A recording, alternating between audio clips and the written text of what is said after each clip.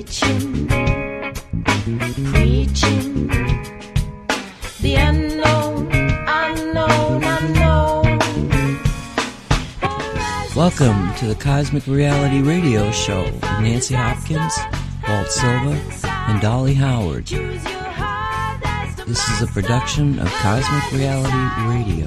Turn away from disaster, horizon side. Choose your heart as a master.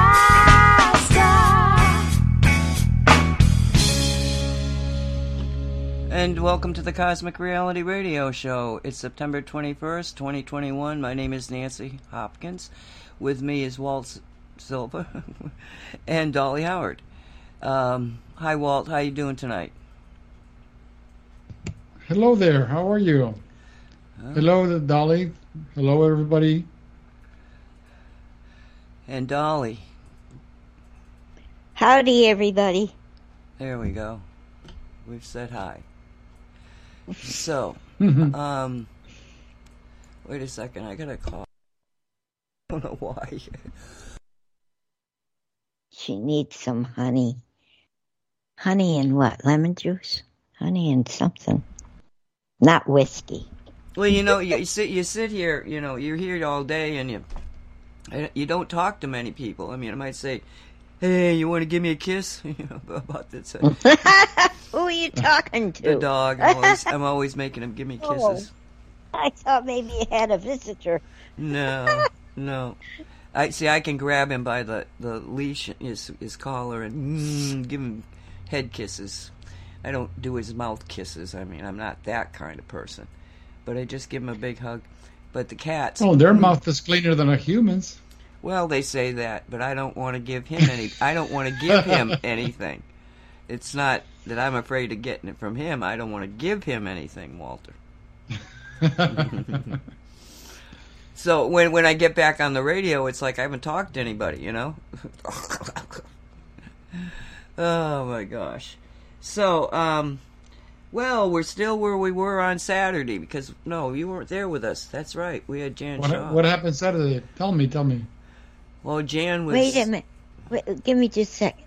Yasmin, you keep privating me, but it gets up in my way. I can't see. Do you have something secret to tell me? Just private me if you have something secret. Okay, go ahead. I'm done. Okay, all right. Well, it was a normal current events thing. I don't, they all kind of run together in my head. But I'm sure Jan was with us. Yes, and I'm sure we were brilliant. What did you reveal? Dolly? Not much, because she kept interrupting me, and then I forgot. Oh, yeah, that's right. Dolly did a lot of talking. I didn't have to do too much talking. Dolly I was Jan. trying to, but they made me forget a lot. Walt, that's not true at all. We gave her every opportunity to remember. Yeah, like 2 minutes here and 3 minutes there. No. The whole hour, the whole first hour of the show. Oh, was it? Yeah. See how short it was to me and long to you? Yeah, I didn't think she'd ever stop talking, Walt. So what did she reveal? I don't even remember. It was important. Oh, she was bragging on her kids. She was bragging on her kids. I told you that alarm was going to go off. She was bragging on her kids. They're the most wonderful kids in the world. Which yes, I'm not going to argue with. Not at all. Especially in that. Yes. Especially in that. I thought you weren't going to mention her. Well, he is got you. He is such a brat. He is such a brat. I couldn't pass it up. I don't blame you. How wonderful she is in what she does for me. Like now she's in the process of having the front yard landscaped, and we're doing it with succulents and new a cement new tier to put succulents in, and some of them will hang down from the first tier and then hang down from the second tier, and runs all along the front of the house and down from the front of the house down the lanai screen on the one side and along the front. And they put in new sod on half of the front yard. And we got 2 new palm trees, pineapple palm trees. She's spoiling me rotten. It was nice. It is nice. And she went on and on and on. You're lucky you only heard that much, Walter. We saw every plant in her yard. Oh. I'm only kidding, audience. I love her dearly. We're just here to entertain you. I've been watching too much Gutfeld. He insults everybody. Well, if we can't laugh at ourselves, who can we laugh at? Oh God, that's the truth, isn't it? I mean, I don't know how many jokes I tell myself in a day, you know? And they're really good jokes. She has the animals to attest to it. That's right. That's right. Oh, my goodness. So, okay, well, let's see.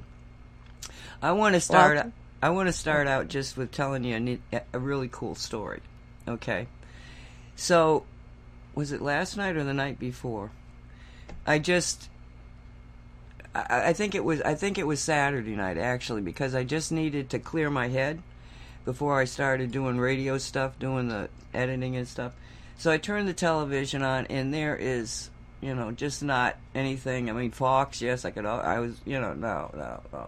And so I come across this thing that's talking about, was on, I think the Travel or Science, either of those stations. And it was about a guy who, real kind of character type, and a treasure hunter, deep sea treasure hunter, who had been very, very successful. I can't remember his name, but we'll just call him Nick, because I think it was Nick, but we'll call him Nick. So Nick is on a treasure hunt off the coast of the Bahamas, and they see something on, now with all this gadgets they have, they can see the bottom. They saw something, and he said, well, let me just get in the small dinghy and I'll go back and I'll take a look at it. So he does, and he came back and he didn't say a word to anybody. Not a word. But what happened was that, because they were diving on another hit that they had gotten, and it was some kind of I think an anchor. So they're pulling up this anchor, and this was like in the 60s, I think. 60s, maybe early 70s. It was a long time ago. And they were pulling up the anchor when the Bahama police come and tell them that they don't have the right permit and they're going to be arrested. So Nick says, screw you people, and gunned the boat and took off running. And he said that he had, I think he said over 100 bullet holes in his boat because they were firing at him the whole time. So he was banned from going back to the Bahamas. Now the problem is that when he went off by himself and dove down, he found a German submarine. And he claimed that it was partially hidden, like in a cave, under the water, but in a cave type of thing. And he over the years, as he couldn't get the Bahamas to let him back, and people started thinking that he might have made this all up and whatever, but he couldn't get back, and so gradually, as he got older, he began to release a little bit more clues, let's say, to where it was. But still, he went to his death, like in 18, I think it was, with never having been able to go back. And nobody was told where this thing was. So at the end of his life, when he had passed over, the family took all of his notes and gave it to a treasure hunter, another treasure hunter. And so this guy he doesn't know if it's true or not, He really had no opinion about it. He just was like, okay, well, let's look at the data and see if we can see anything. So he studies this, and he realizes, like every, treasure hunter, you don't tell people what you're finding. You keep it hidden. because otherwise somebody's going to, get there before you do. But there were clues, and gradually he's like finding out what these clues are meaning, and he decides that he knows where this thing probably is. So as he got older, Nick had done a lot of research into the submarines, and he found that the one that he saw, and he had a schematic, he drew a schematic of it, this is what the dimensions were and blah blah blah. He realized that the submarine that he saw was not like a regular military submarine. This was one of 9 submarines that at the end of the war were built in order to be basically cargo ships. And all of the torpedoes and munitions, they were all gone. It was just this big open tube that you could put gold and silver and precious art and all that sort of thing in. And there were 9 of them at the end of the war. There's absolute proof that there were 9 of them. And they were built in a particular German shipping port thing. And he found that on the sub. I mean, the sub's intact. He went down, he saw this plaque, everything. So he's pretty convinced, or apparently convinced, that this is an intact ship that's got, submarine, that's got treasure in it. That's why he wouldn't tell anybody. So what happened was that he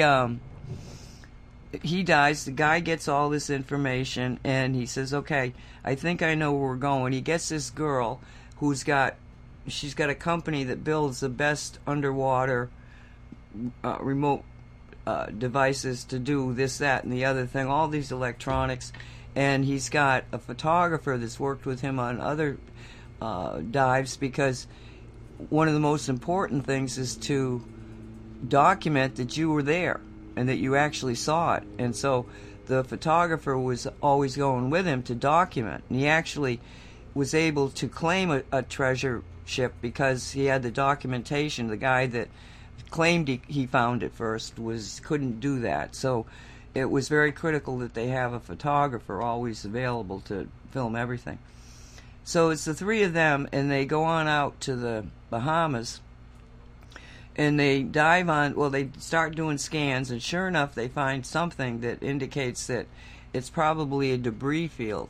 And they go down there, and they find a flange that would have been the type of flange you found on a German, a flange being like a connecting joint thing. Then it's a screw-on thing for high pressure.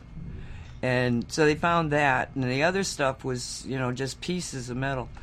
So they'd send all the photographs and stuff to this other guy, and this other guy who knows all about these submarines and stuff says, there's not enough there to be able to say that it is a submarine. There's just not enough.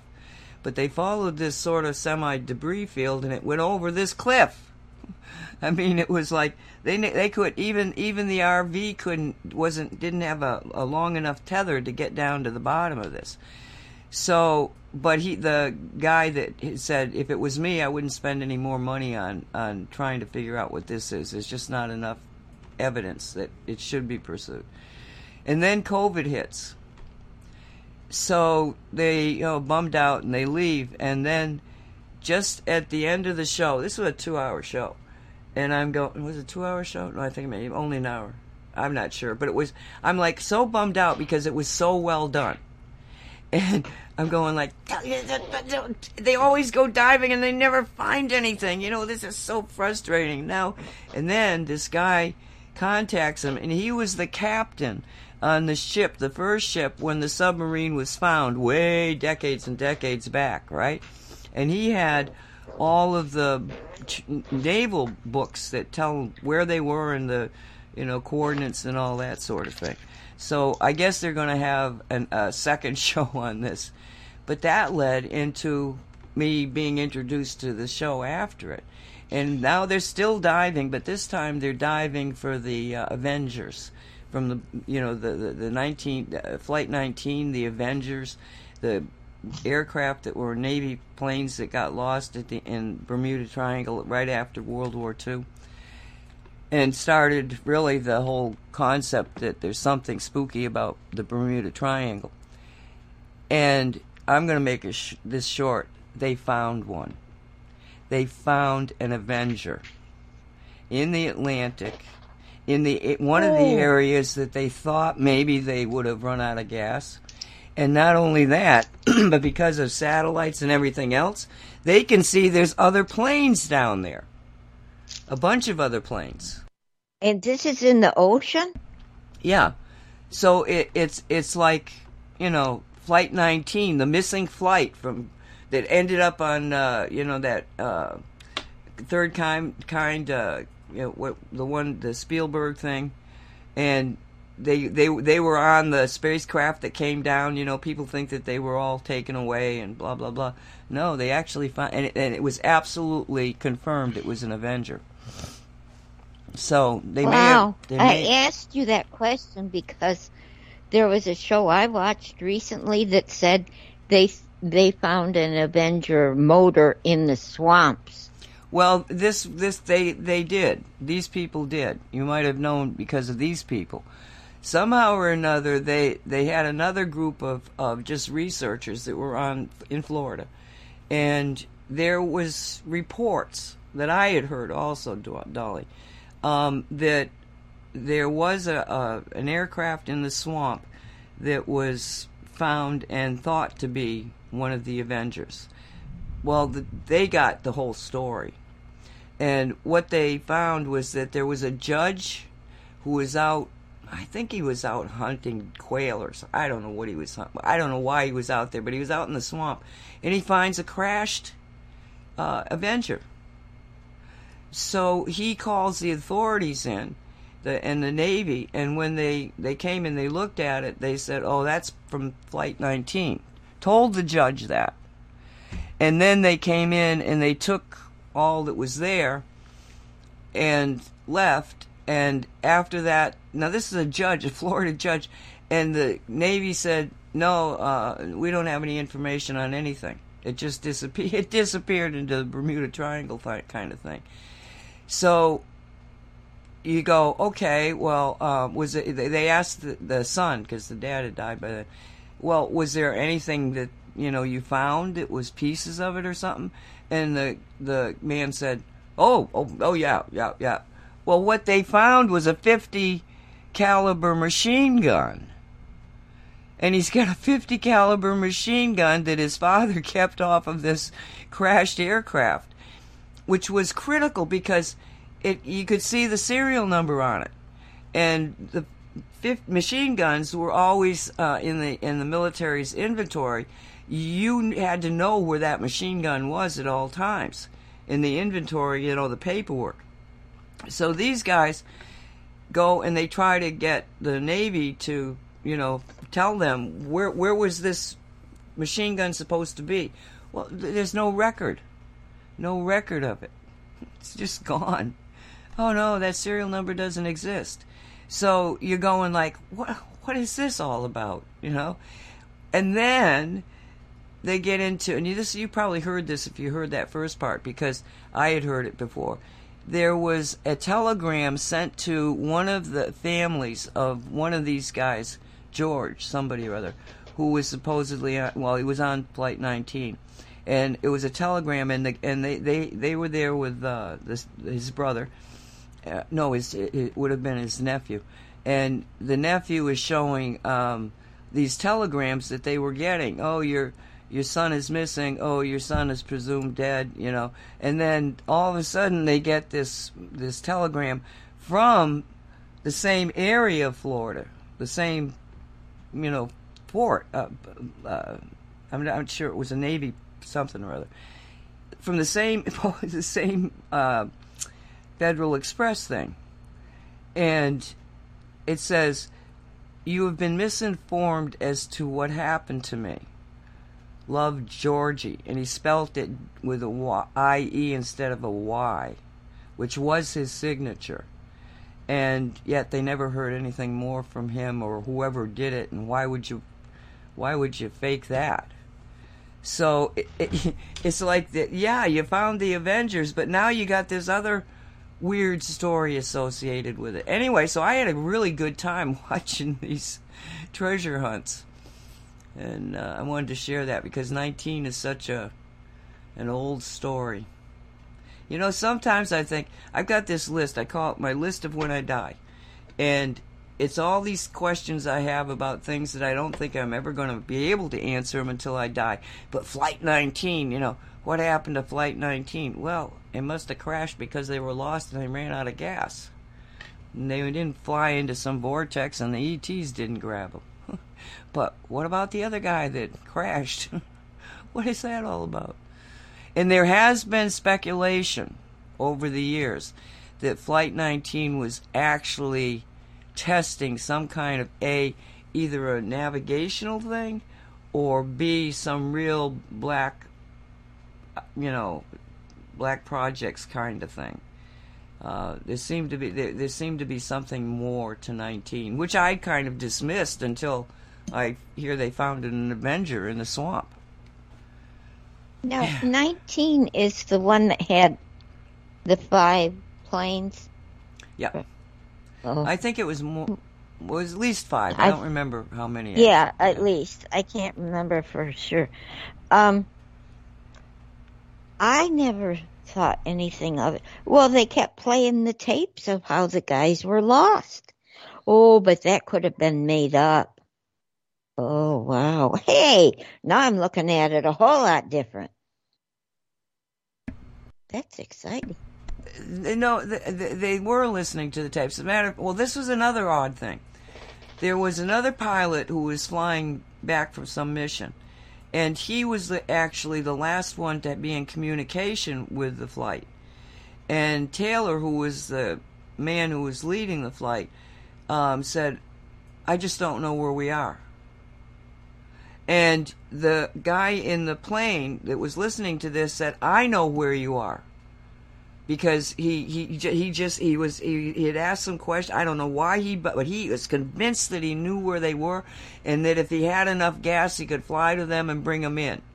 But he didn't have enough gas, so he landed, and he actually radioed and said, I can go find him, blah, blah, blah, get a plane ready. As soon as I get in, I just want to jump in it and be able to fly and go get him. And when he got to the land, they said, no, you're not going to go. So they wouldn't let the man who had been in contact with him just, not minutes. It wasn't very long. It wasn't hours. It was like maybe 10, 15 minutes. And he felt he could find him. They wouldn't let him go. But they sent out, I don't know, he didn't know. They were talking to one of his family members too. They just wouldn't. So there was a lot about that that's just like weird Navy crap. I don't know.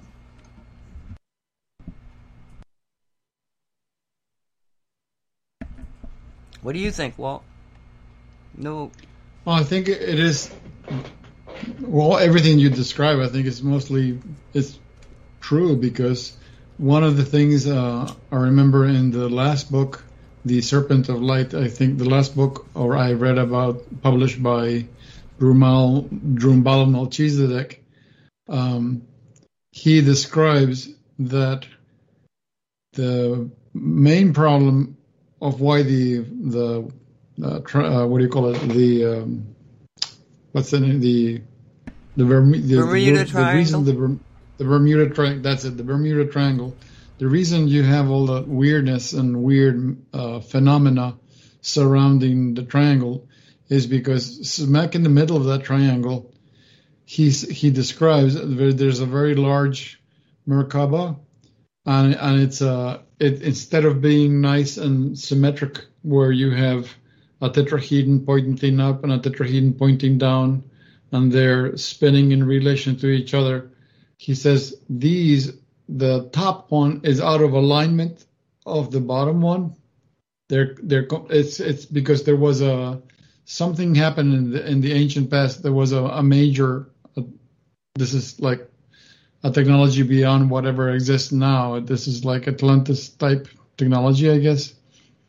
Whatever happened, there was either an explosion or a major energy event there, and the Merkaba in that area that controlled that area was damaged, and it was left like that. It was deformed, and that's why that all those strange occurrences happen in that area, because the thing is supposed to keep things centered. And the Earth has been subject to wars going back over 100,000 years. I mean, every time you have a major civilization, there was a major war, and that's why there are so many pyramids all over the planet.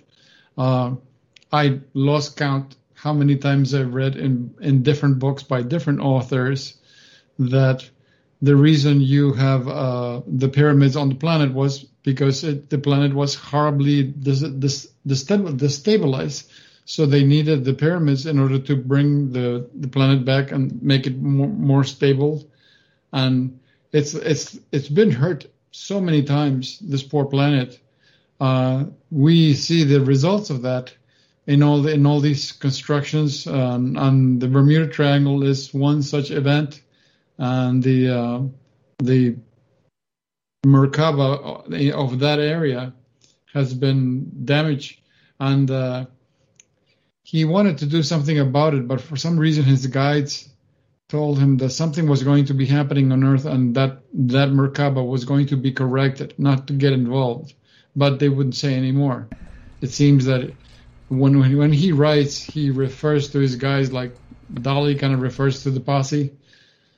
So I don't know why they told him not to get involved. It must be something to do with what's happening now, because like they're saying that something wonderful is going to happen, but they're not allowed to tell us. So I guess we have to do our best to keep our eyes and our ears open. Walt, are you forgetting that you fixed that? You fixed that. The Merkaba. You don't remember doing that? In the Bermuda Triangle? No. Yes. You don't remember the story? I remember we worked on an underwater gateway. Yes. Kind of thing, but it wasn't a Merkaba. But before that, okay, and we've got it on tape. It's in one of the shows, okay. Because what happened was that you were doing a shamanic journey, and all of a sudden you were underwater, and you were looking, and you said it was a Merkaba, but it was off kilter. And so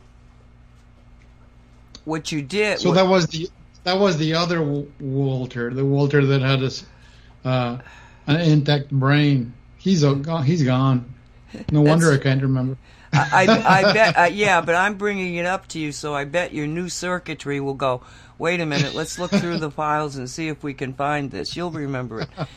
But what you did was you took, you were working with Gaia, and, you're going like, why am I here? Because you were on a shamanic journey for somebody. And she gave you the messaging that this Merkaba had to be set right. So you told me, you said you didn't know how you were supposed to be doing that, but all of a sudden you saw what you needed to do, and you took a fullerene, and you imaged a fullerene completely around the Merkaba, and then you pressurized it. You made it smaller and smaller until you could move by changing the pressure of the Merkaba around it, and move it so that it was upright. And then either the next time you went out, or maybe it was the same time, that's when you had the vortex you saw open and things coming out of it, and you shut it down, and that was CERN. But I think it was two separate times, because you kept saying, they keep hijacking me. She keeps hijacking me. So no, that's been fixed. It was fixed in about 2015. So we shouldn't see any more weirdness coming out of the Bermuda Triangle then? Correct. Because everything that you reported is something that's happened in the past, correct? Or was it something recent? No. Correct. Oh, okay. Correct. And there's a lot of other reasons that ships disappear in the Bermuda Triangle. And it's the methane. the methane bubbles. And they Oh, brought, yeah. they brought they brought that out, that with the new equipment that they can see, the bottom, they're finding these huge holes. Just, really like, looking down a volcano thing, but not a volcano, an explosion that's not built up like a volcano builds up, an explosion. So there's this big hole in the sea, on the bottom of the sea. And one guy was saying that there's enough of these around that we think that this is where the methane discharges. And he said, what is it, 300 feet? This thing was huge. And he said, if you burped a methane gas bubble that big, he said, that thing would be sitting on the top of the ocean.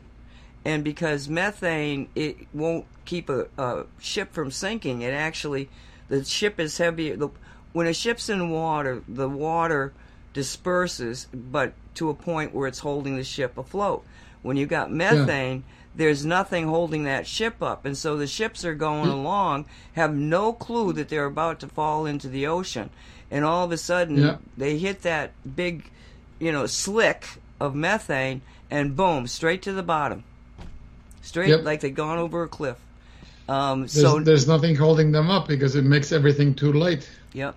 So. Yeah. Well, like I'd heard this report, decades ago, that they knew there was methane, throughout the Bermuda Triangle, but now they can actually see the vent holes, and they're big, they're huge. So, that's one of the things. That's one of the subjects that came up. This whole back and forth of global warming, because they claim that these huge deposits of methane it's almost like very large methane they say that the methane is trapped under the ocean in the form of a shelf of ice.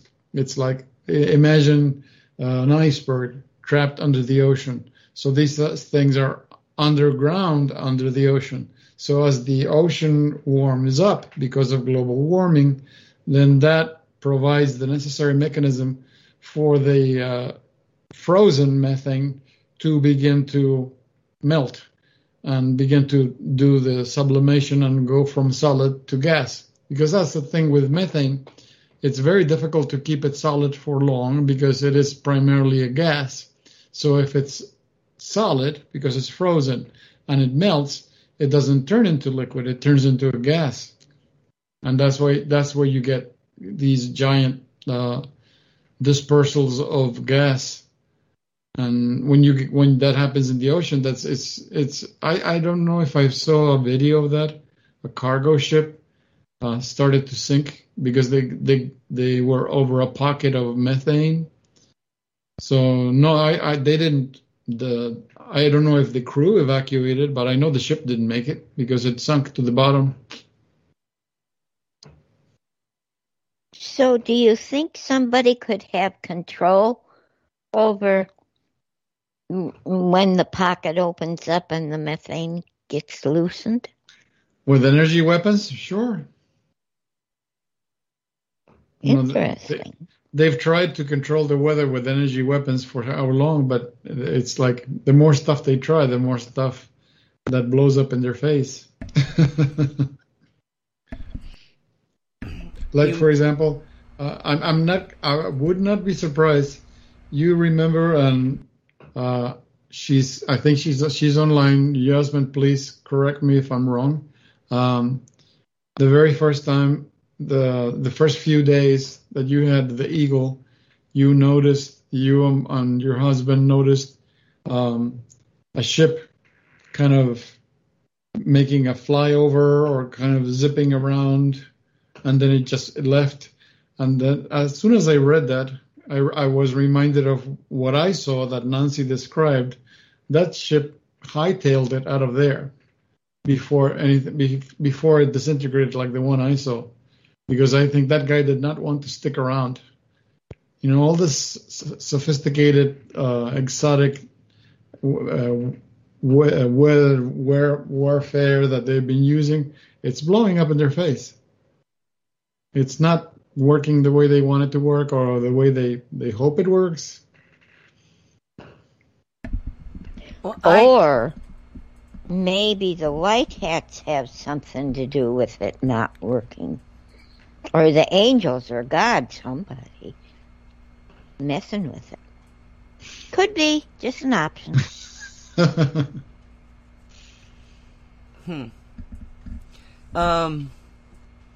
I forgot what I was going to say because Dolly interrupted me. Methane bubbles, holes in the ocean. Now you know how it feels. Take that! I apologize. No, it reminded me, and because it's so off topic, that's why I forgot it. It reminds me, and I've talked about this before, but I'm going to say it again. We got really deep into Harold Krause's concept of the black goo, and he went silent for quite a few years, or at least he wasn't doing interviews. And when he finally came back, he said, "Oh, well, the demiurge." Did I say that right? Demiurge. Demiurge. Imagine that you have an urge for ice cream, but you only want half the amount, not the full thing. So instead of an urge, you have a demi-urge. I see. That's how you're going to remember that word. Well, no, because you've told me the same thing about 5 times, and I still don't remember it. Demiurge, because I don't like the word. I don't like the imaging comes from it. But anyway, he said that that was gone. It left the planet, you know. So, and the reason that I got reminded about that was because he said somebody found the antidote. And the interviewer said, "Well, do you know who?" And he said, "No, absolutely not. And if I knew, I wouldn't tell you. But somebody found the antidote." And when I went back and took the time, because the guy said, "Well, when did this happen?" You know, and so from when Harold did the show to when he claimed that this was happening, I went back because I've got that whole list of our shows and pretty good details about what was in it. And I found the show where we used shungite to essentially send the black goo out of the planet. You go back to wherever you came from. And it corresponded exactly. And this was like a year and a half prior to when he said the demiurge was gone. Demiurge was gone. So we now have...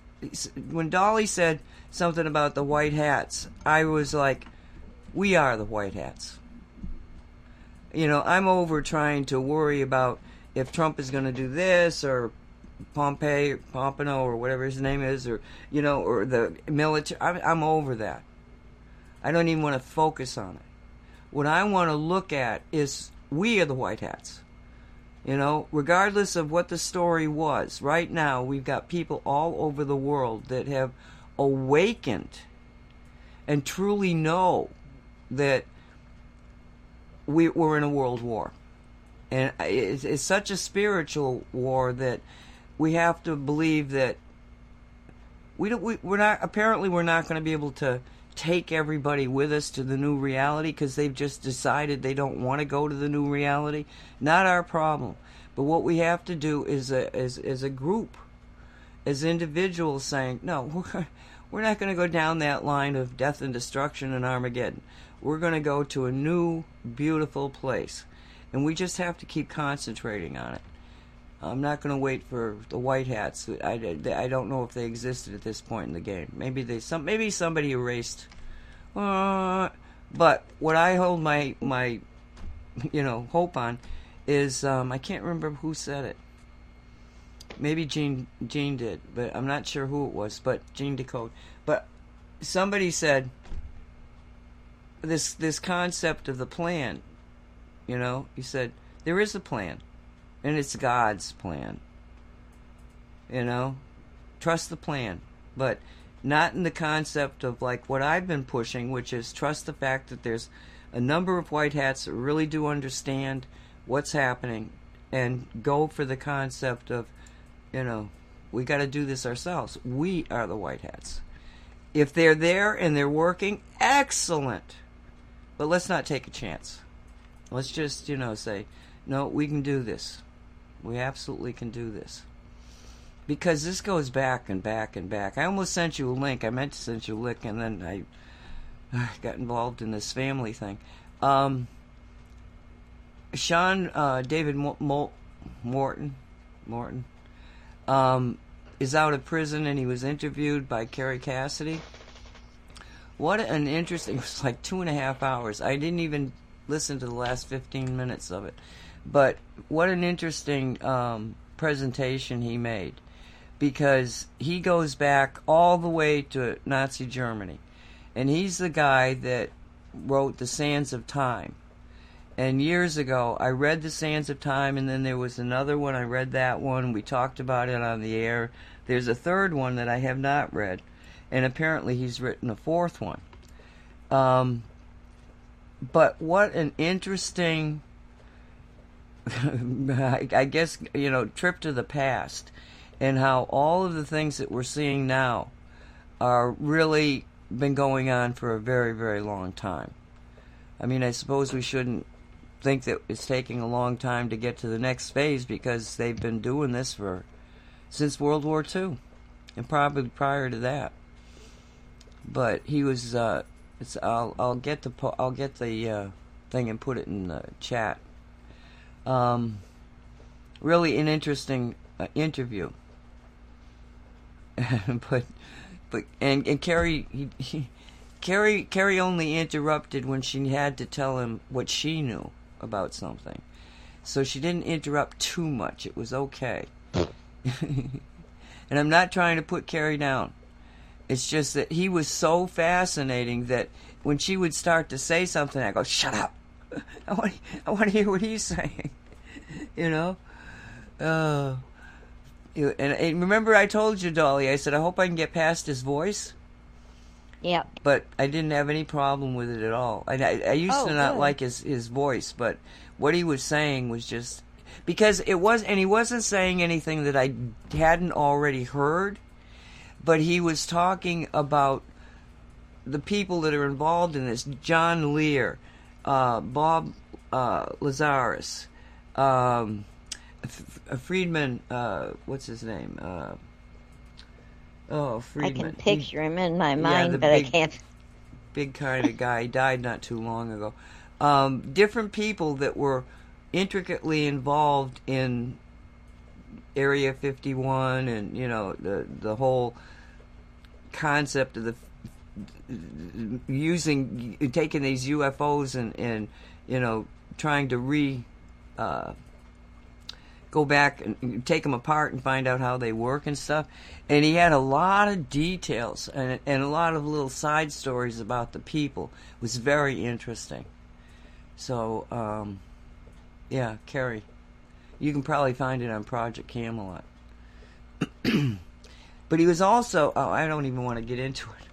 Because he answered a lot of questions, with the details of this thing. Down to why cows are being found, completely seemingly unharmed, but with no blood in their systems. Real details that kind of like, oh God, yeah, that's about the only reason that you would want to do something like that, Well, what's the answer about the cows? Well, okay, so I'm trying to think exactly. He was Dulce. We're talking about Dulce in New Mexico, and yeah. I didn't realize that they had built that initially as a nuclear garbage pit. It was. That's where they're doing the adrenochrome in Dulce. Well, this was before this when it was originally built to store nuclear waste. And so they go in, they build this thing, and then the locals said, "You're not going to do that here." so they had to shut it down. But then Eisenhower goes to what's Edwards Air Force Base. The story about Eisenhower in the 50s, 53. He's in good Lord, where is it? Las Vegas. What is it? Nevada? He's in Nevada at Las Vegas. He's doing some golf thingy, and all of a sudden, the president of the United States can't be found. And this lasts for, I think it was the next day. It wasn't a full 24 hours, if I'm remembering correctly, but it was enough time. You're going like, where's the president of the United States? And nobody seemed to know. His security guard was gone, too. So when he comes back, he claims that he broke a tooth or something and had to go to a dentist, and that's where he had been. Okay. But in reality, he was brought to Edwards Air Force Base because some kind of a vehicle, flying thingy, had landed, and there was actually, and I never heard this, but Sean was saying that there was actually a number of American planes that were shot down by this thing because they didn't have permission to land, and so they go after them, and they just shot them down and landed and demanded to see Eisenhower.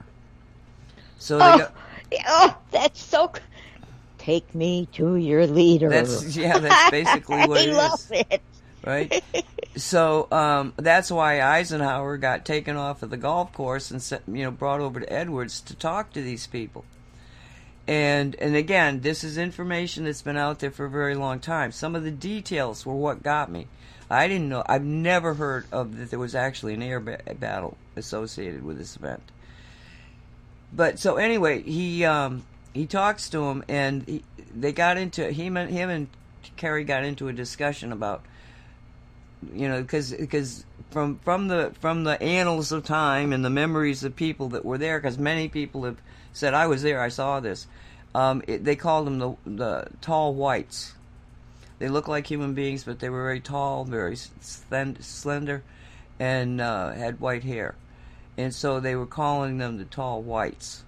Well, she got into it with him about, somebody else, but regardless, because he said that he didn't exactly know where they were from, and she knew that they were Palladians. And he was like, yeah, okay. Because I think he had a feeling that they may not be, that they may be from someplace else, like the inner earth. But he didn't get into it. He didn't take her on. Well, Trump has one of those. I don't know if it's one of those, but he has one that I have seen with him many times. I don't know if he's acting as a bodyguard. Tall, slender, white hair. One of them was bald, but they don't quite look like we do, but yet they do. But so I wonder if it's one of those beings. Interesting. I don't know, but Sean actually started the show by telling a story that a shaman had told him about a dream. And in the dream, the shaman sees Trump and sees Jesus Christ, and he's a shaman, he's not a follower of Jesus Christ. And when Sean said to him, well, what's your interpretation? He said, I just think that Trump is being blessed, that he's not a wild card out there. He's blessed. He's being protected, and there's something much more beyond it. Again, you'd have to listen to exactly what he said. But it appears the shaman called him during the show, because all of a sudden he said to Carrie, "Well, wait a minute," and it took him quite a few minutes before he came back. And she said, "What did you? Was it?"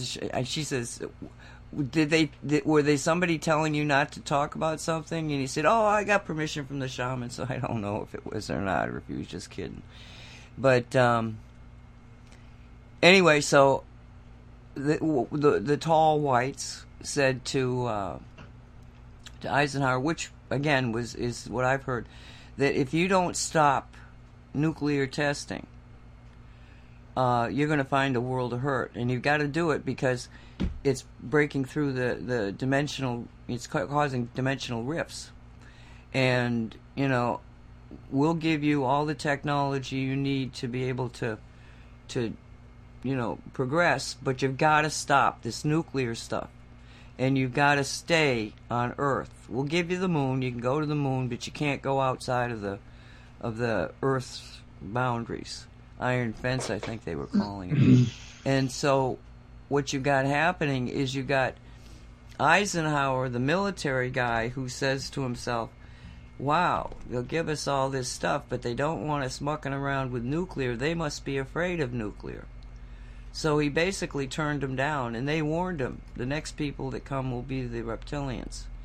And so since then, the reptilians did show up. The reptilians said, oh, those people, they're very evil.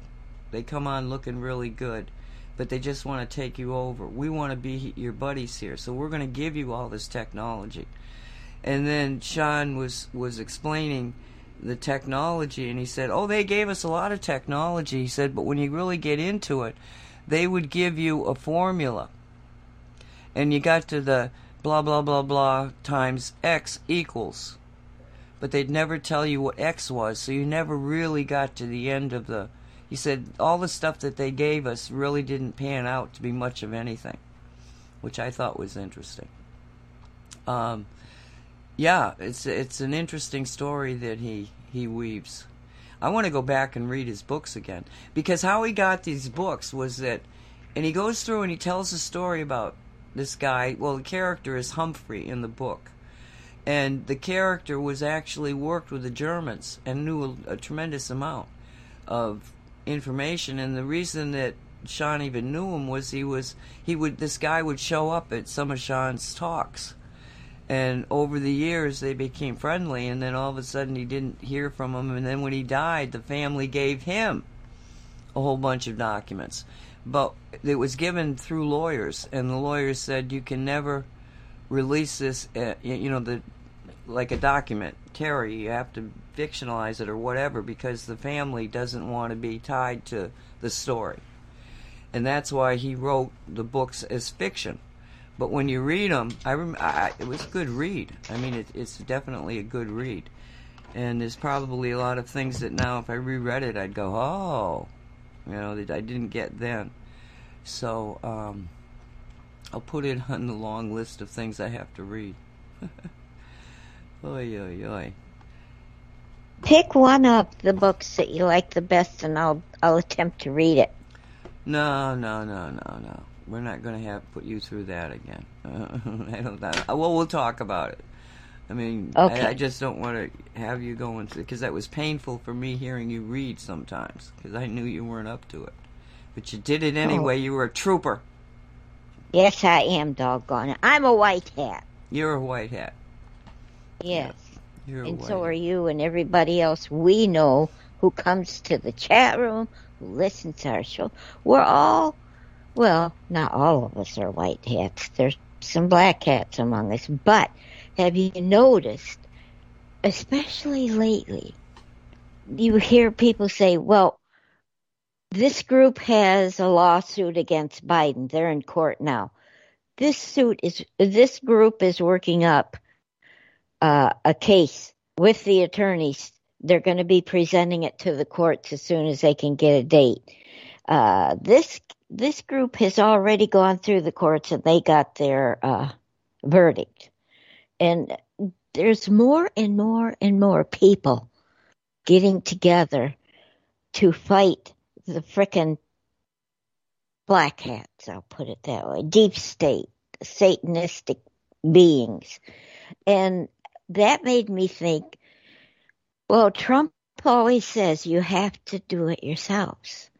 And now I think more people are starting to do it ourselves. And I get to a place where the news gets to a place where I think, oh my gosh, somebody has to step in. Somebody big in the white hats has to step in. But they don't. And I hear a group of regular white hats, just us regular people white hats has taken that as a project and are working on it. So I have more hope these days than I have ever had. It just keeps going forward in the right directions from what I'm seeing. Boy, did I get off on a tangent. Okay, I'm done.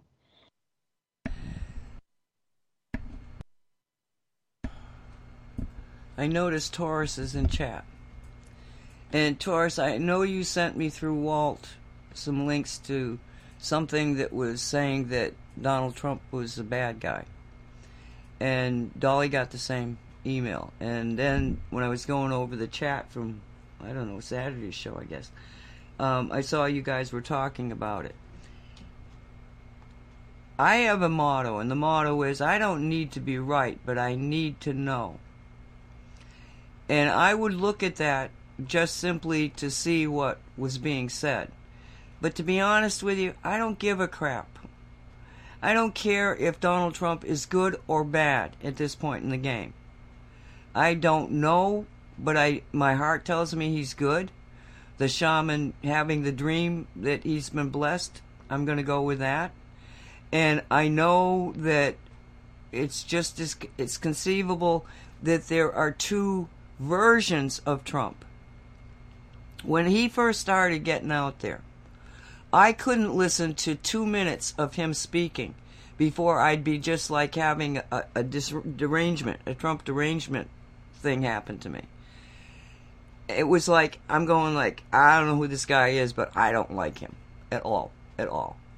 And then we go into the election and he becomes president, and then when he walked out from behind the curtain to give his acceptance speech, I was like, my God, that's not the same man. The energy was different. He looked different to me. I mean, it was just like, that's not the same man. So, and honestly, at the moment that I realized it, it was like, what's going on here? Because it was just so stark to me. And then after that, I ended up listening to or reading about, why am I having? Starfire Tour. And she had done a whole Facebook, and it was I had followed her for a long time, and for some reason at that time I just wasn't following her. But she had every time she would look at the way that she looks at reality is through this scientific thing that I really don't understand, but she's very accurate.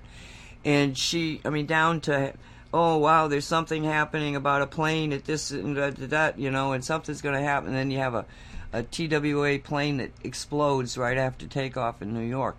A lot of different, events that she could show that she had some kind of precognitive understanding of based on her science. And she kept seeing that every timeline that had Hillary Clinton winning the election, there was a war, nuclear war. But every timeline that had Trump, it was no nuclear war. But I think she put it like this: he's going to do things that we really don't like but need to be done. And so she realized that there was this real problem working up to the 2016 election. And she has thousands, many thousands of people following her. I know that she's got 3 different Facebook groups because she maxed out on how many members can be in a Facebook group. But this is back then I'm talking.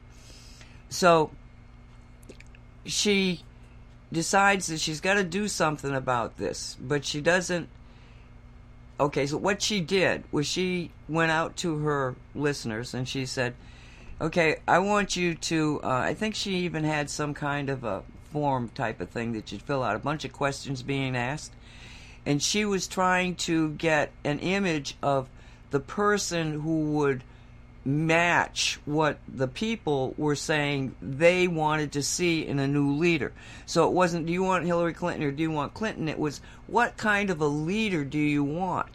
And based on the thousands of people that, actually went into this, there was a profile of a person who would, be a great leader, would be strong, would fix the economy, would, all these different things that were going into this mix of this image of who should be the person to lead us into the future. And she went back to the rest of the group and said, this is the person everybody wants to see. So instead of focusing on Trump or on Hillary, focus on this image of what we need to be able to make the next, to stay on track for a really good future. And after the fact, I can tell you, we were doing live radio. And at that time, we were doing, it was 7 to 9. It's now 6 to 8, but at that time it was 7 to 9. And we went through the beginning of the election with the results coming in. And we went to break. And when I came back and I'm sitting here, all of a sudden I could feel the entire room shifted. It like shifted and then bounced back, but not to the same point that it had started. And I mean, it was such a whack. When I came back online, I said, we just had a timeline change. I said, something just happened. And prior to that, in the first hour, up to the break, 7 to 8, Kelly was looking, she was the producer at the time, looking at the television, watching the stats come in. And it was Biden, Biden, Biden, Biden, Biden. And then in the last hour, it was Trump, Trump, Trump, Trump, Trump. So to me, that matched so much with what, so in this case, I mean, I do believe that she influenced with what she was doing with engaging human imagination and human thought, was able to change the timeline from nuclear destruction to at least Trump, keeping us on track. But it wasn't Biden. It was Hillary. Hillary. Clinton. Yeah. Clinton. Sorry. Thank you. Okay, we're like at the top of the hour here, and I haven't even looked at what we need to play. So let's just do Gary Allan again, Every Storm. We'll be right back, 4 minutes. And welcome back to the Cosmic Reality Radio Show. Nancy Hopkins here with Walt Silva and Dolly Howard. Okay, so I was doing all the talking, Walt, and I'm hoping that you were looking to see what Yasmin was saying about the Eagles, because we went over it this morning on Shungite, and it looks like the Eagles are working because the fires are going out. Can you talk a little bit what she was saying in chat? We should get her on the show. Yasmin, you want to come on the show? Walter, are you there? Are you muted? I think it'll be faster if she comes on than me trying to be the go-between. Okay. Does she have a few minutes to give us? I don't know. Does she have a what? A few minutes to give us. Oh. Of course she does, don't you? Come in, Jasmine. Come in. Earth to Jasmine. Well, Nancy's got to add her to the group. We're calling you on Skype. If you can come in, come in. If you can't, we'll be sad. Yeah, we will. I might have to cry. Yep. Okay. She's in here, and I'm adding her. And they're calling her. I hope she's hearing us. She's probably hasn't even... She's only starting to hear this as her computer's going off on her. Maybe she's not signed into Skype. And there she is, Yasmin. How are you? We can't hear you. She's probably trying to get her headset on. Yeah, and turn on her microphone. Is she muted? Well, we know she's here because we see her picture come up on the thing. So, okay. It's the suspense that gets me. I know. We're gonna let her. I hope her husband is there because he seems to be helps her out a lot. So we'll just let them try to get this. There she is. Hi. Hello. Can you hear me? We can. Yes. Welcome to Cosmic Reality Radio Show. Excellent. Okay, so I know we caught you off guard, but you were in the chat, and that's kind of fair game. Yeah, I know. On the camera. All right. Do you have your headphones on? What? Do you have your head? I don't have headphones on. Okay. Then what I'm going to do is I'm going to mute myself because there's probably a little bit of a feedback coming on, and just give us your report on what's been happening there. Can you do that? Sure. Okay. Good. Go. Okay. So, I kind of updated on Facebook a little bit about my husband kind of adding his intention with the eagle and how we got feedback from it that, it definitely seemed like it was recognizing his intention and energy that he was putting into it. So that was real exciting. And that happened directly, it was on the 18th, because after the recall election, I was definitely in a bit of a slump. So, but I managed to kind of just push myself out of that. And I'm like, okay, I can't focus on that. I got to move forward. So we were doing our intentions, and then we got rain over the weekend. So we got ours Saturday night. And it was a light rain, so we didn't get 4 days, but we're still working on it.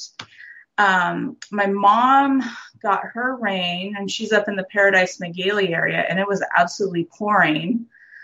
And she got it Saturday during the day. I also got some text messages from some friends that lived in the Bay Area, so Berkeley area. They got a bunch of unexpected rain that wasn't on the weather radar. And she, my friend down there, she knows what I'm up to. So she texted me right away and asked, hey, have you been doing anything? And I'm like, yep, that's me. And that's pretty much it. Dixie Fire, I think, is down to 92% contained. The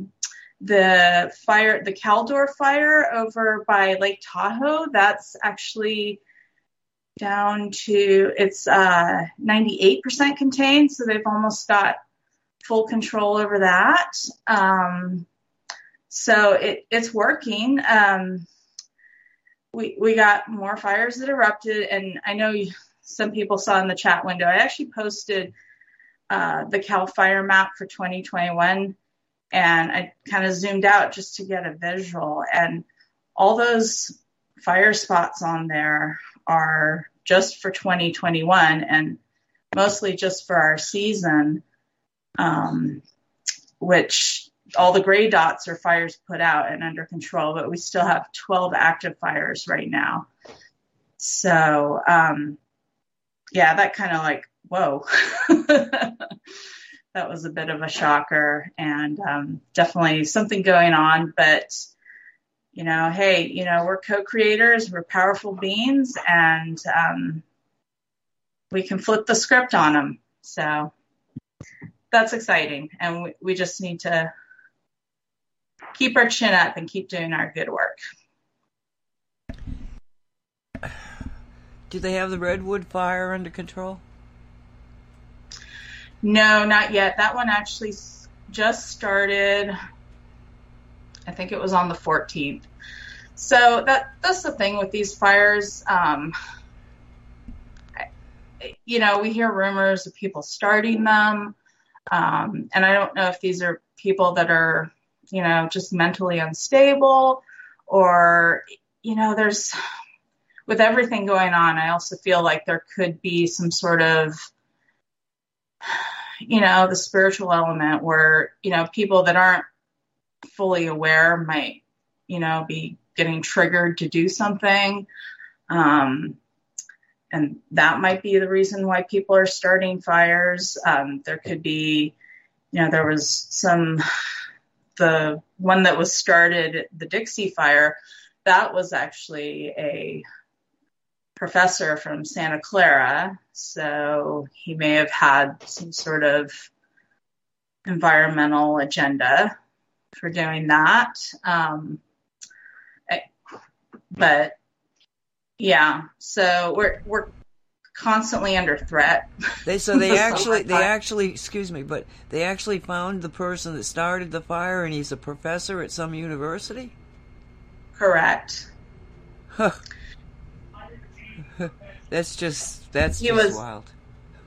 Yeah, my husband said he was a climate change professor. So, like 3 different science classes. California University. Oh, Bob, why don't you come over here and explain? I would hate to mislead or get this wrong, but my understanding is that he taught and was let go at the University of Santa Clara.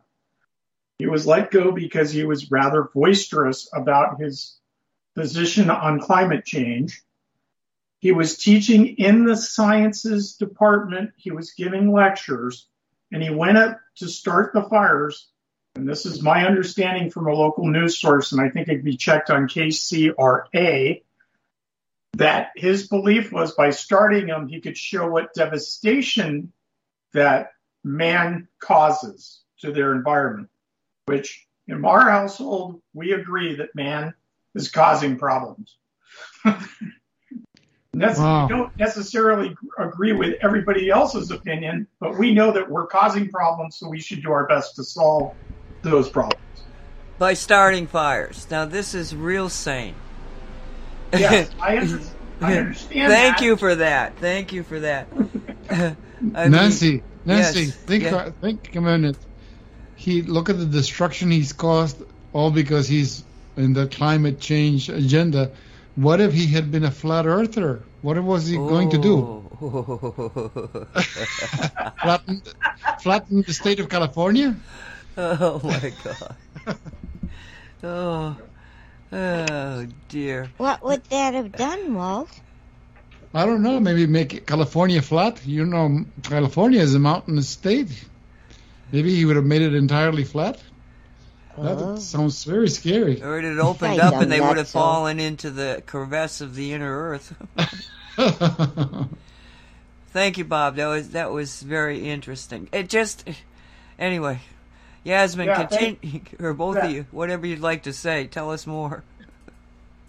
Well, that's pretty much where we're at now. So we're just going to keep working with the Eagle, and as these fires come out, I'm just going to bring in more water because that's what's needed. It's definitely helping the firefighters up there. And we used to have a lot of the prison people would help with the wildfires out, in the bush. And ever since Gavin Newsom let them all out for COVID, now we don't have that resource anymore. So, we're definitely being attacked on all fronts, but, as long as people, know their strength and know their ability to just pivot around this stuff, we have a lot more power than we think. And as a fire survivor who, it was my mother's house, but, that Paradise Fire wrapped all around her, and it was just due to a protection bubble that we threw up that prevented her house from being consumed, and that was a really bad one. So, just people need to not be afraid. They need to step into their power. They need to use it because these things sort of develop once you start using it and playing with it,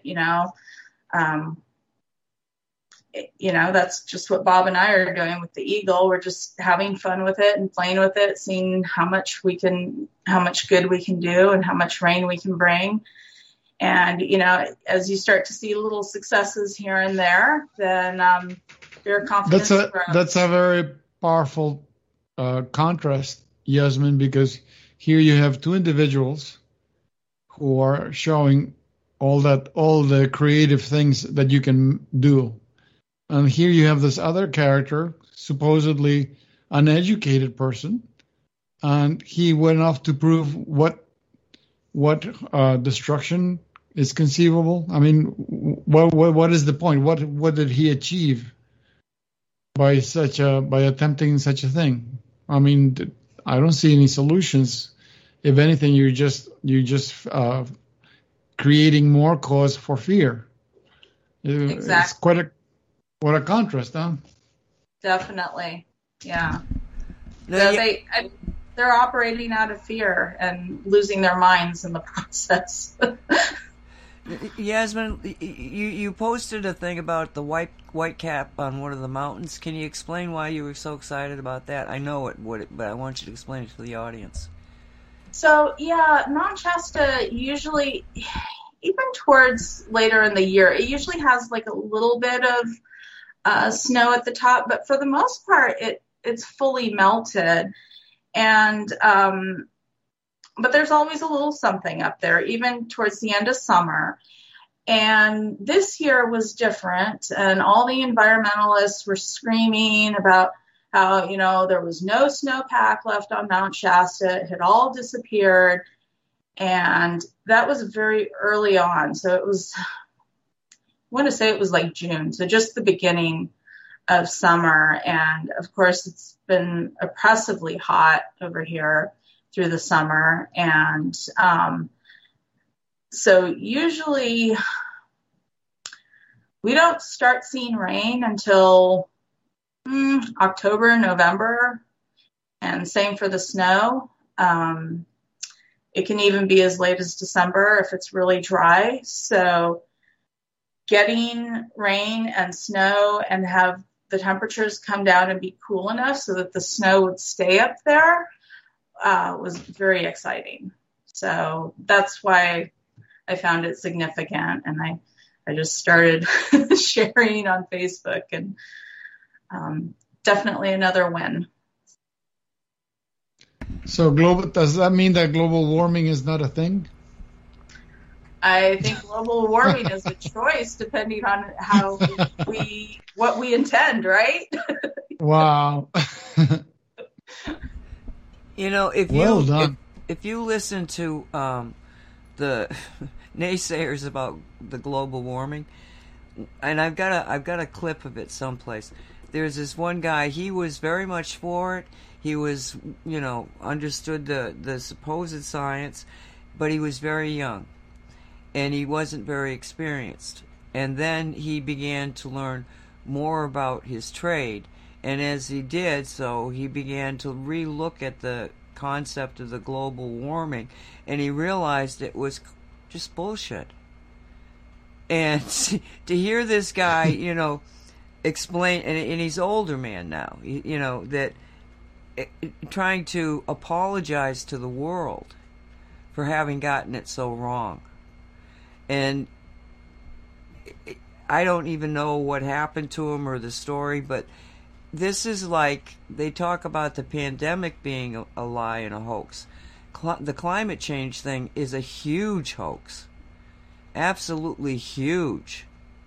And over the years, I think you probably remember when we'd hear reports of, well, Greenland's supposed to be melting, but all the icebergs are still here, and wow, they had the coldest winter of, there's a lot of information saying it's not even, yes, the planet's heating up because the solar system's heating up, but this whole concept of losing the planet to heat isn't even true when you look at what's really happening. But again, it doesn't get publicized. The truth, no, it doesn't. It doesn't get publicized. Doesn't. And actually, my husband, he came back in the room. He can speak to this because he's actually done a lot of that research himself, because he spent a number of years working in doing environmental cleanup equipment. So I'll let him talk a little bit. I spent about 15 years working in remediation technologies in the United States, Canada, and the United Kingdom, as far as turning our garbage into energy without emissions and other projects like this. And I can tell you from the beginning, when I started seeing electric cars and people started talking about climate change, that it was probably the worst marketing program to ever hit the planet. The question has never been, is the climate changing? That's a dumb question. It changes all the time. It's supposed to. It is a environmental engine. The question is, what do we do about the effects that we've had on our climate? When we build ski resorts in little valleys and we populate them with little buildings all over the place, we should expect a heat envelope to be created. This isn't a climate change problem. When you talk about it, it's a marketing problem. And when you talk about climate change, you make a definition. But when you talk about having an impact, you leave room for people to discuss, and you leave room for people to come up with transitional technologies and ideas, which is what I work with now, to make these changes less drastic and the effects on them less drastic on us and our planet. If that makes sense.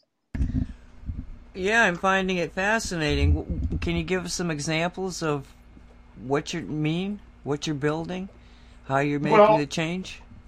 For example, one thing that Japan did back in 1996 is they spent a ton of money trying to figure out how to treat wastewater inside of the apartment buildings rather than send it down the pipeline to the water treatment plants. And that's what built what we call membrane technologies, so that they could actually separate solids from liquid and treat them on site and reuse the water in certain places within the building so they weren't treating as much. This is what we call a transitional technology. Another idea might be, rather than to try and burn off gasoline at every gas station in the United States with what they call a Healy burner, we might try trapping it with a device known as an arid and put it back into the tank to be distributed. And that would save billions of tons of emissions per day. Do people want to do it? In some places, no. They actually find the gas stations and they use the money to support government projects. So we have to come up with transitional thinking. Instead of just immediately going to electric cars, we need to transition to those vehicles so that they are more functional than they are now, because an electric car is great in New Hampshire or maybe Rhode Island or Connecticut when you're driving around and the next state is only 150 miles away. But out here in California, if I want to drive to Los Angeles, I have to drive 600 miles. If I have to stop at 321 miles to charge my Tesla for 7 hours, it's not worth it for me to get an electric car. That's not a transitional technology that makes a lot of sense. That's two primary examples in my mind. There is a third. Everybody talks about energy management. This one is worth recording. When you're creating energy, you have to get it from somewhere else. To make energy for our homes, we can use solar, but there will never be enough solar to power all of our homes. We can use wind, but birds die, cows are affected, and there are problems with de-icing windmills with helicopters that I don't like. We can use coal in clean coal technology, but we still have to dig it up. We still have to get to it. Nobody wants nuclear, even though that was the cleanest of all technologies, except for 3 Mile Island and Chernobyl. There's another avenue, which is called waste to energy, where we take our municipal solid waste that's picked up by your garbage truck and delivers it to a processing plant in any city as possible. And in a zero emission environment, turns your municipal solid waste into energy. This concept has been around for 40 years and is now just barely being touched on. And the reason why it's not being touched on as much is that people make a lot of money selling landfill space, which is probably one of the worst things you can do to your planet. Well, it's even more than that, because like here in the state of Florida, if you were to put those kind of facilities in a few years, you would have paid for them. The rates that they charge for electricity here is based primarily on how much money you put into the plant in maintenance or making things better. In those kind of plants, they get to a point where you don't put very much money in it. So the power companies can't charge us. It's all money. Right. It is. And it's an unfortunate thing, but since we are a capitalistic society, because we are, and we do thrive on money, this is why I talk about what I call transitional technologies. There has to be a way in between to help people get from one point to that other. In other words, instead of just thinking about going from a gas-powered car to an electric car, can we come up with something in between? The hybrids are the first of those, but the hybrids have lithium batteries in it, and there's nothing more horrendous than watching lithium be mined in a third world country by 12-year-old children. It's horrible. And so we have to, if we say that we're going to do better, then we need to look at not only what the product does for us and not just feel good about the product, but look how it's made and where it's made and what it's doing to that environment.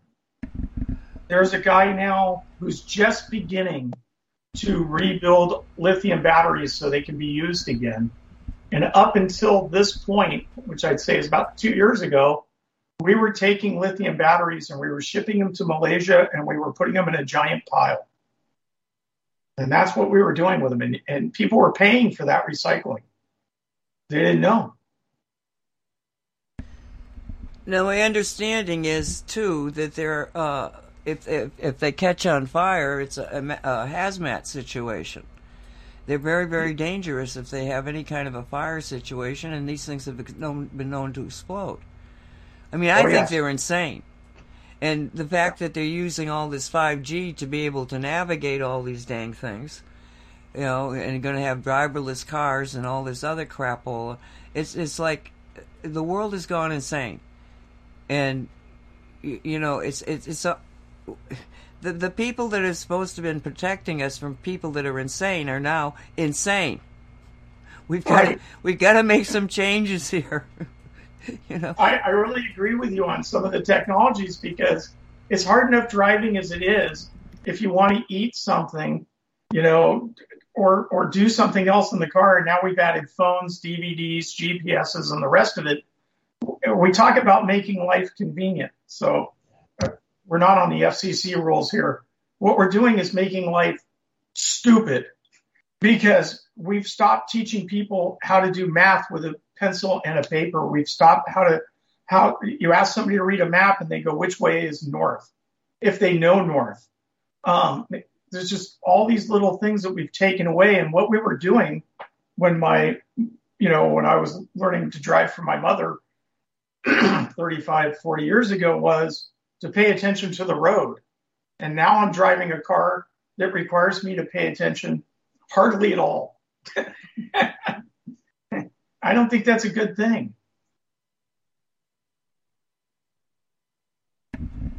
And I agree with you. So what are we going to do about it? We're going to get some Shungite, and we're going to Shungite the world. Which sounds crazy, but that's the truth of it. Because we got to enhance our own abilities. You know, Walt, who's on the conversation with us, although I'd forgotten about that. Walt, you want to say anything? Oh, no, I'm listening to the presentation. Okay. Walt once said that while, you know, there was being a secret space program, we on Earth were turning into the Q continuum. You know the reference to Space Trek? And Star Trek. I mean, Star Trek. And I actually believe that that's the truth of it. That, you know, that's what they're so afraid of, is that we're going to all wake up. And everything that they do makes everybody wake up faster. It's like, you know, talk about a nightmare. They're in a nightmare. Everything that they do, which is by the old book, like Walt says, they never come up with a new scheme, just blows up in their faces. So, and according to you, like for example, the pandemic was scheduled for 2030, sometime in the future. Right. But people started waking up too fast, so we have to do it now. And what happens if you do things in a hurry? Do they pan out? Do they perform wonderfully, or everything is like You're lucky if you get anything done correctly, because everything is done in a rush. Well, by putting us in a rush, they separated us into groups. And, Yasmin always talks about putting the frog in the pot. You turn the temperature up really slow, and the frog doesn't notice it's going to die because the temperature goes up gradually. But if you take that same frog and you throw him in a pot of boiling water, you piss him off. And the problem is they pissed us off. It's the shut guy that's keeping us kind of calm.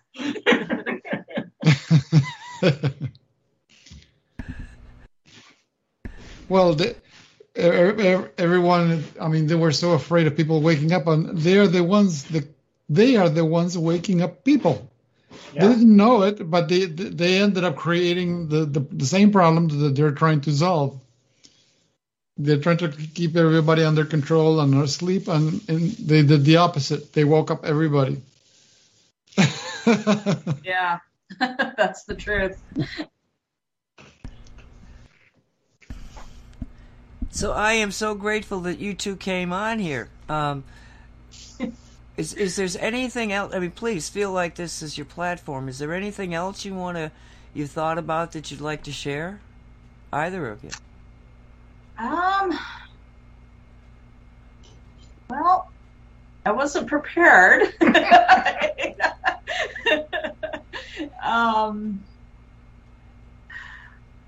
you have anything in mind, sweetie? No, this. Okay. Okay, so you can leave, or Walt's been doing this thing with the Rife machine that I wanted him to talk about a little bit. Do you know Wilhelm Reich and the science? Is it a conversation you want to participate in, or no? No. First off, it's the wrong scientist. Oh, it is. It's Royal Ryman Rife. Oh. Okay. Wilhelm Reich is another scientist. Yes. Okay. Yeah, they have to have the same name except for one letter, right? No. Yes. But you're willing to do. I know of it. Sorry, I know of it, but I'm not an expert, so I'll let Walt run with it. Okay. All right. You too, Bob. You're going to leave us. Yeah, he's off to other things now. All right. Well, listen, thank you very much for giving us the update. We so appreciate it, and I hope you're still hanging out in the chat. Yeah, I will. All right, sweetie. Thanks for coming in. Yeah. Thank you, Dolly. All you have to do is hang up. Take care, Bob. Okay. Bye-bye. Right. Bye-bye, hon. Thank you. That was fun. Well, I shouldn't say fun. I mean, it was. I love it when I learn more. And he just, wow, yeah. So, what'd you think? So you can see there are people thinking along those lines. That's exactly what we need. People thinking along the lines of alternatives to, instead of just running with what the corporate world is shoving down everybody's throat. Okay, no, there are people that have different thoughts along different lines. You can be profitable and be non-contaminating. That business of, if you want to be profitable, you have to do things wasteful and contaminating. That's not true. It's just a line they're feeding you. You can be profitable and be positive for your environment. So I'm glad there's people like him working along those lines. Yes, absolutely. Okay, so why don't you comfortable going over to the Rife? Yeah, no problem. Okay, let's go. Dolly, you might not like this subject, but that's okay. I'm playing my game on my Nook. Oh, God. Okay. It deals with healing, so maybe she will. Okay. Go ahead. I'm fine. And may I introduce Walt Silva? He has a doctorate in enterology, and he's going to give us a little brief introduction, or maybe more, of Rife, a doctor that lived in the 30s, did his most amazing work. Yep. The thing with Rife is that his discovery was mostly serendipitous.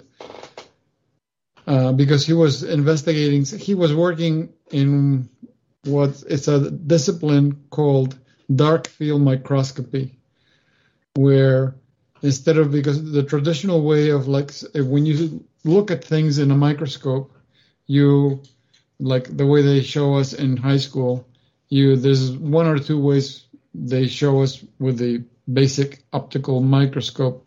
Either you're shining light on an object, like for example, it's the ideal way to, when you look at minerals. Minerals, for example, are opaque, so you can't shine light through them. But you can reflect light off of them, so you can look at their surface. That's one way. The other way is to shine light through a specimen. So it's a great way for seeing tissue samples, things that are translucent or transparent. You shine light through them, and you get to study what you're looking at. He was working on a third. There's another discipline which is called dark field microscopy, which is a way to detect. Let me see if I can explain this simple way. Instead of looking at an object correctly or directly, you're looking at how can we say this? You're looking at what interference with this specimen does. So instead of looking at the specimen, you're looking at the interference caused by the specimen. So by playing with this principle, he developed. I've seen the black and white photos of his microscope. It's a very complex thing. It looks like something out of a sci-fi movie, because it was a very complex piece. With he used prisms set up in a special way in order to isolate frequencies of light, because at the time he didn't have lasers. You have to think about it. This is like in the 30s, so there were no lasers to play with, which is lasers what let you have discrete vibrations, frequencies of light. All he had is white light source, and white light means you have all the frequencies because it's white.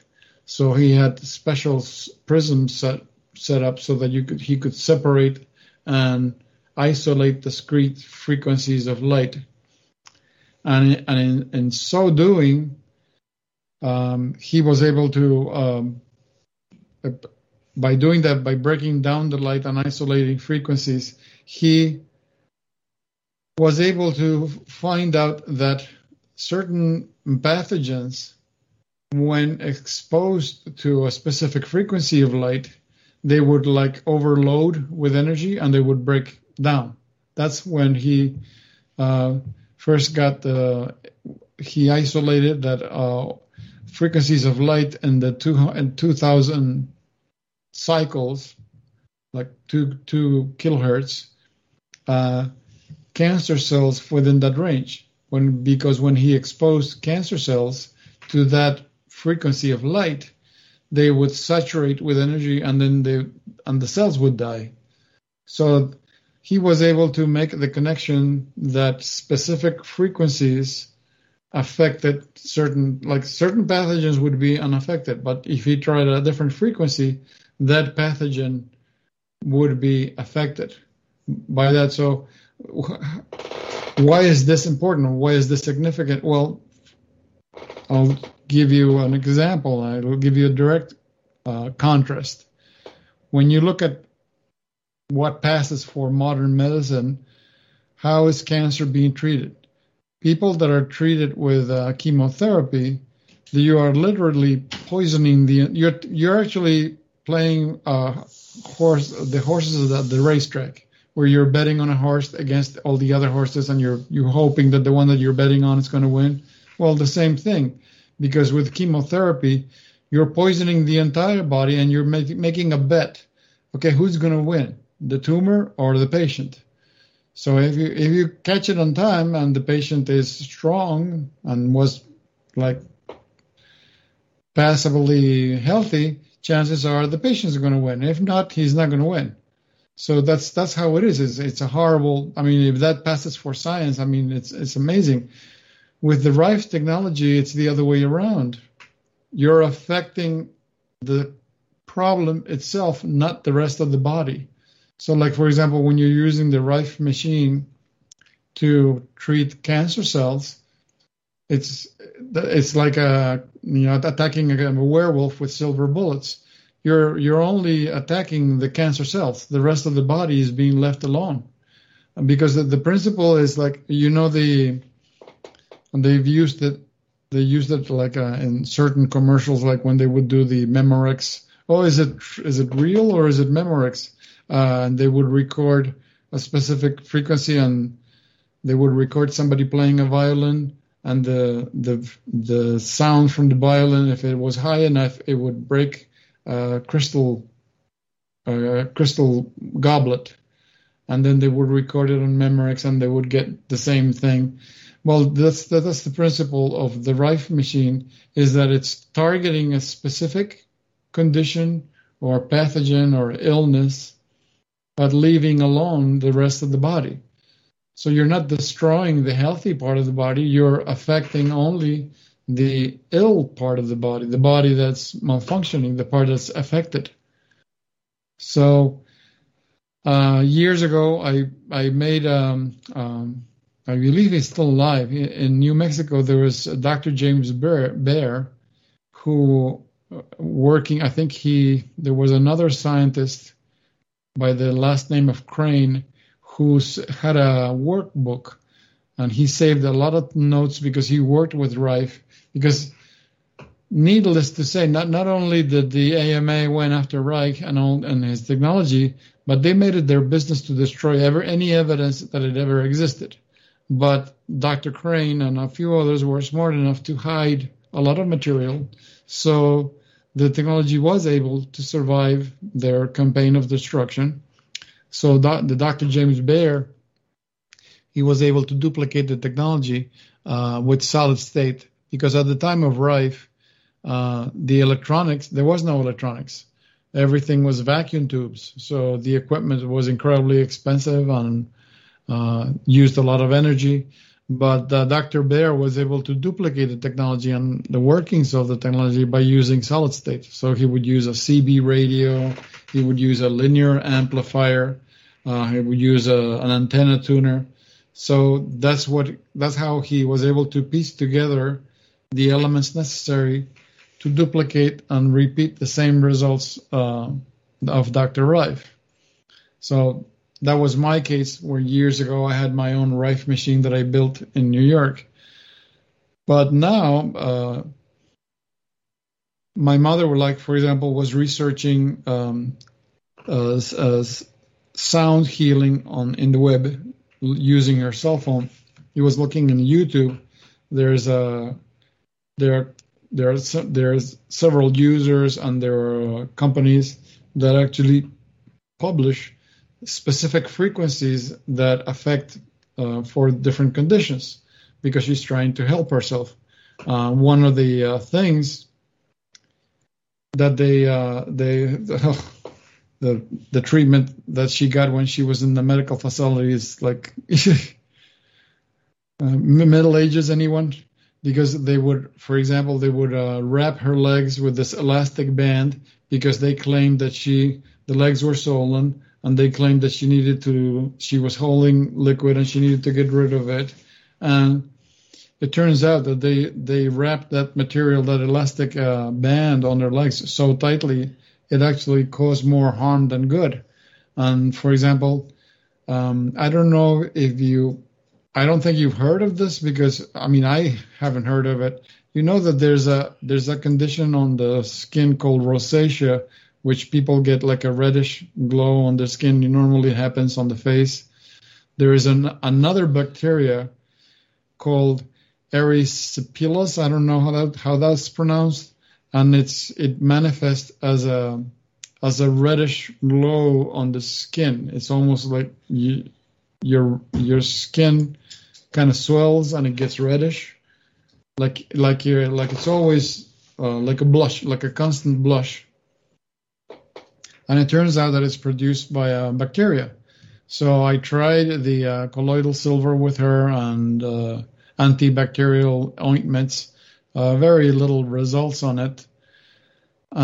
So she was looking for that sound, and she showed me on the phone, and I noticed that all these sound clips for different conditions and different illnesses, they were being published by this company called Spooky 2, the number 2, the word spooky and the number 2 after it. And I had heard years ago that there was a company called Spooky 2 who was offering a Rife setup. And I went into looking for it, and the only difference is that if you want the Rife Fanatron, which is the lamp with a light, you have to pay separate. It's more money.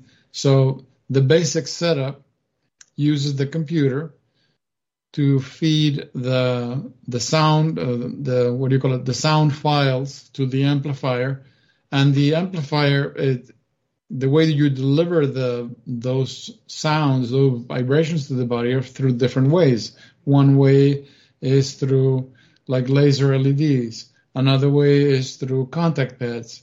Another way is called remote, which there's a special device. It looks like a fancy kind of clamp that has LEDs on it, and there are 2 screens. And what you do is you put DNA material from the subject between the 2 screens, and it comes down and it closes on the sample like 2 jaws. So what you're doing is instead of touching the subject, you're irradiating the frequencies in question to the DNA of the person. So by that entrainment, by that quantum entanglement, you're irradiating the person's DNA with the specific frequencies, and therefore you're treating the person. Now, this to me was new. I had not seen it before. I wasn't sure if it was going to work or not. I was reading the instructions on the book.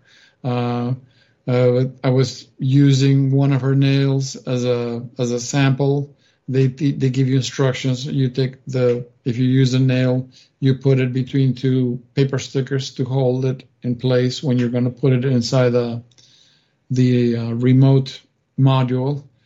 And I decided to look in the list because the library of frequencies, it's gigantic. I mean, you can literally spend hours going through this because over the years, they've accumulated frequencies for like almost every known ailment or every known pathogens. I mean, they have frequencies for eliminating heavy metals in the body, frequencies for stimulating the pineal gland. Like they have frequencies for all the Bach flower essences. It's amazing. It's like I could spend hours talking about the database because the database they have of frequencies is just ginormous. So I started looking. I looked for this, and it's called this bacterial thing that attacks the skin, the dermis. It's called erysipelas, I guess. So I check out the frequency database, and yes, they do have that bacteria is listed in the list of frequencies. And what I did is I used my pendulum to scan for, so which particular series of frequencies are the one that she needs. And I got a yes hit on 3 different sequences. So I loaded those on the machine, and I let the machine run overnight, sending those frequencies not to her directly, not physically, but sending to her nail. Let's see what happens. So what happens is the next day I was like aghast looking because her legs were totally white. All the redness was gone. I had no response, very little or no response to the colloidal silver, to the antibacterial ointments. No change to speak of, no noticeable change. And here, by exposing her, not even her nails, to these frequencies, the condition is gone. I was amazed. And after that, I've been trying for different things and different conditions, and it does work. So far, everything I've tried works. The the one that impressed me the most was I knew this existed years ago, but I could not afford to buy it. It's something, there's a module that comes with the machine, which is called a biofeedback module. And what it is, the module scans your, your heart rate. And at the same time, because according to Rife, from such a frequency to another frequency, something from like 25,000 to 154,000, is between those two ranges, those two frequencies, is where you find 99.9% of all the pathogens, bacteria, viruses, parasites, microbes within those two numbers. So the device takes an hour, and what it does, you have to sit down and be as relaxed as possible. The machine is exposing using contact pads, like TENS pads. Using contact pads is subjecting the body to the different frequencies, but it's also detecting your heart rate. So when it hits a target, when it's producing a frequency that the body is reacting to, it takes note of that. So not only is it taking note of that, but it's also exposing you to that vibration. So it's cleaning the body, as it's also detecting what pathogens could possibly be in your body. So when I did it for me, it isolated like 40 something different frequencies that are either potential pathogens or distortions in the body. So there is a change that you experience before and after, because I can say that, things that were bothering me before are no longer there. But if you're going to do direct contact like I did with those pads, you can't do that every day. You have to let the machine rest for a day or two, because your body has to clean itself from all the die-off. It kills so many pathogens and so many microbes that are affecting you. You have to let the body cleanse itself. You can't be using the machine every day in that mode. So, so far so good. That is amazing. I mean, it's not amazing because we knew we were going to get to this point.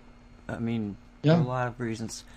Okay, we're down to the last 4 minutes here. Dolly, did you want to say something? Goodbye, everybody.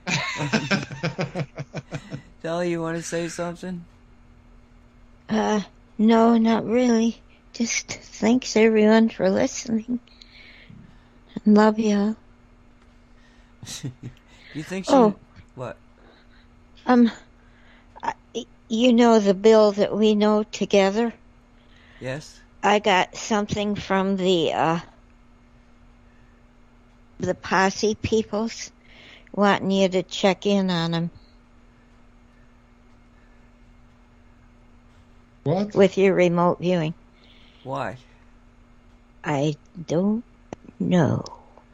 But if you find something that I can do, let me know. I actually was thinking about him last night or the night before. I got it last night is when I got it. Yeah. Okay. All right, so,